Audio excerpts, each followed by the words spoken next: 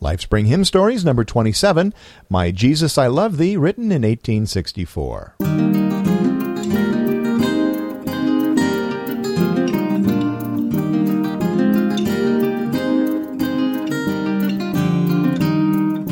The young people of today are utterly dissolute and disorderly, fumed grumpy old Martin Luther in the 16th century. The philosopher Plato agreed. The youth are rebellious, pleasure-seeking, and irresponsible, he wrote. They have no respect for their elders. Socrates complained, children now love luxury. They have bad manners, contempt for authority. They show disrespect for elders and love chatter. A 6,000-year-old Egyptian tomb bears this inscription: We live in a decadent age. Young people no longer respect their parents. They are rude and impatient. They inhabit taverns and have no self-control. The next time you think the modern generation is going from bad to worse, remember that God always has a rich handful of teenage heroes ready to change the world. In Bible times, we read of Joseph the dreamer, Daniel in Babylon, David the giant killer, and the Virgin Mary, likely still a teen. As a teenager, Charles Spurgeon preached to great crowds, but when they referred to his youthfulness, he replied, Never mind my age. Think of the Lord Jesus Christ and His preciousness. In our own day, we've been deeply moved by young people like 17-year-old Cassie Bernal of Littleton, Colorado, who was shot for her faith during the Columbine tragedy. Some of our greatest hymns were also written by young adults. Isaac Watts wrote most of his most memorable hymns at about age 19. When poet John Milton was 15, he wrote the well-known Let Us With a Gladsome Mind. The hymn Work, for the Night is Coming was written by an 18-year-old.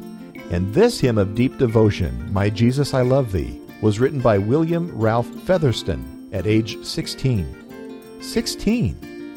Featherston was born July 23, 1846, in Montreal.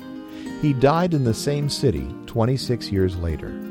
His family attended the Wesleyan Methodist Church, and it seems likely that William wrote this hymn as a poem celebrating his conversion to Christ. Reportedly, he sent it to an aunt living in California, and somehow it was published as an anonymous hymn in a British hymnal in 1864. Little else is known about the origin of the hymn or its author, but that's all right.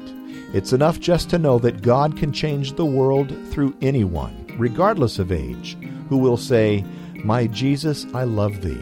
I know Thou art mine. For Thee all the follies of sin I resign.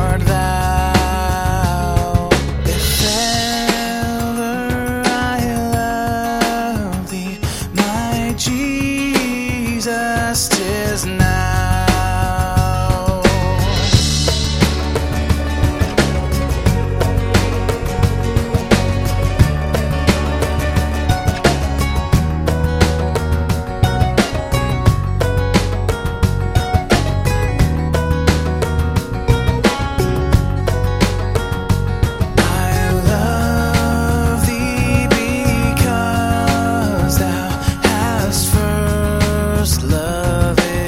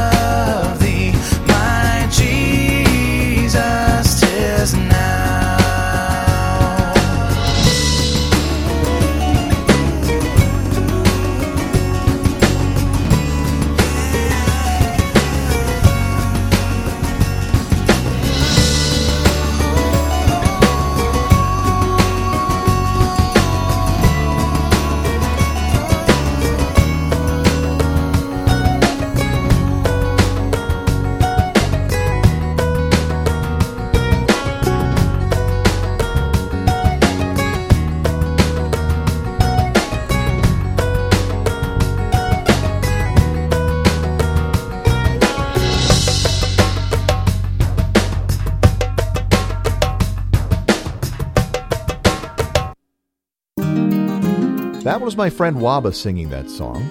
And of course, as always, my special thanks go to Robert J. Morgan, author of the books Then Sings My Soul.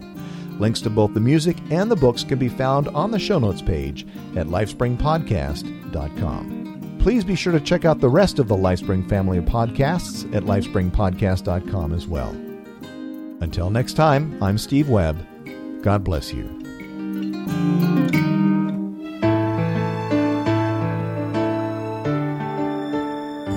This has been an In Touch Productions podcast.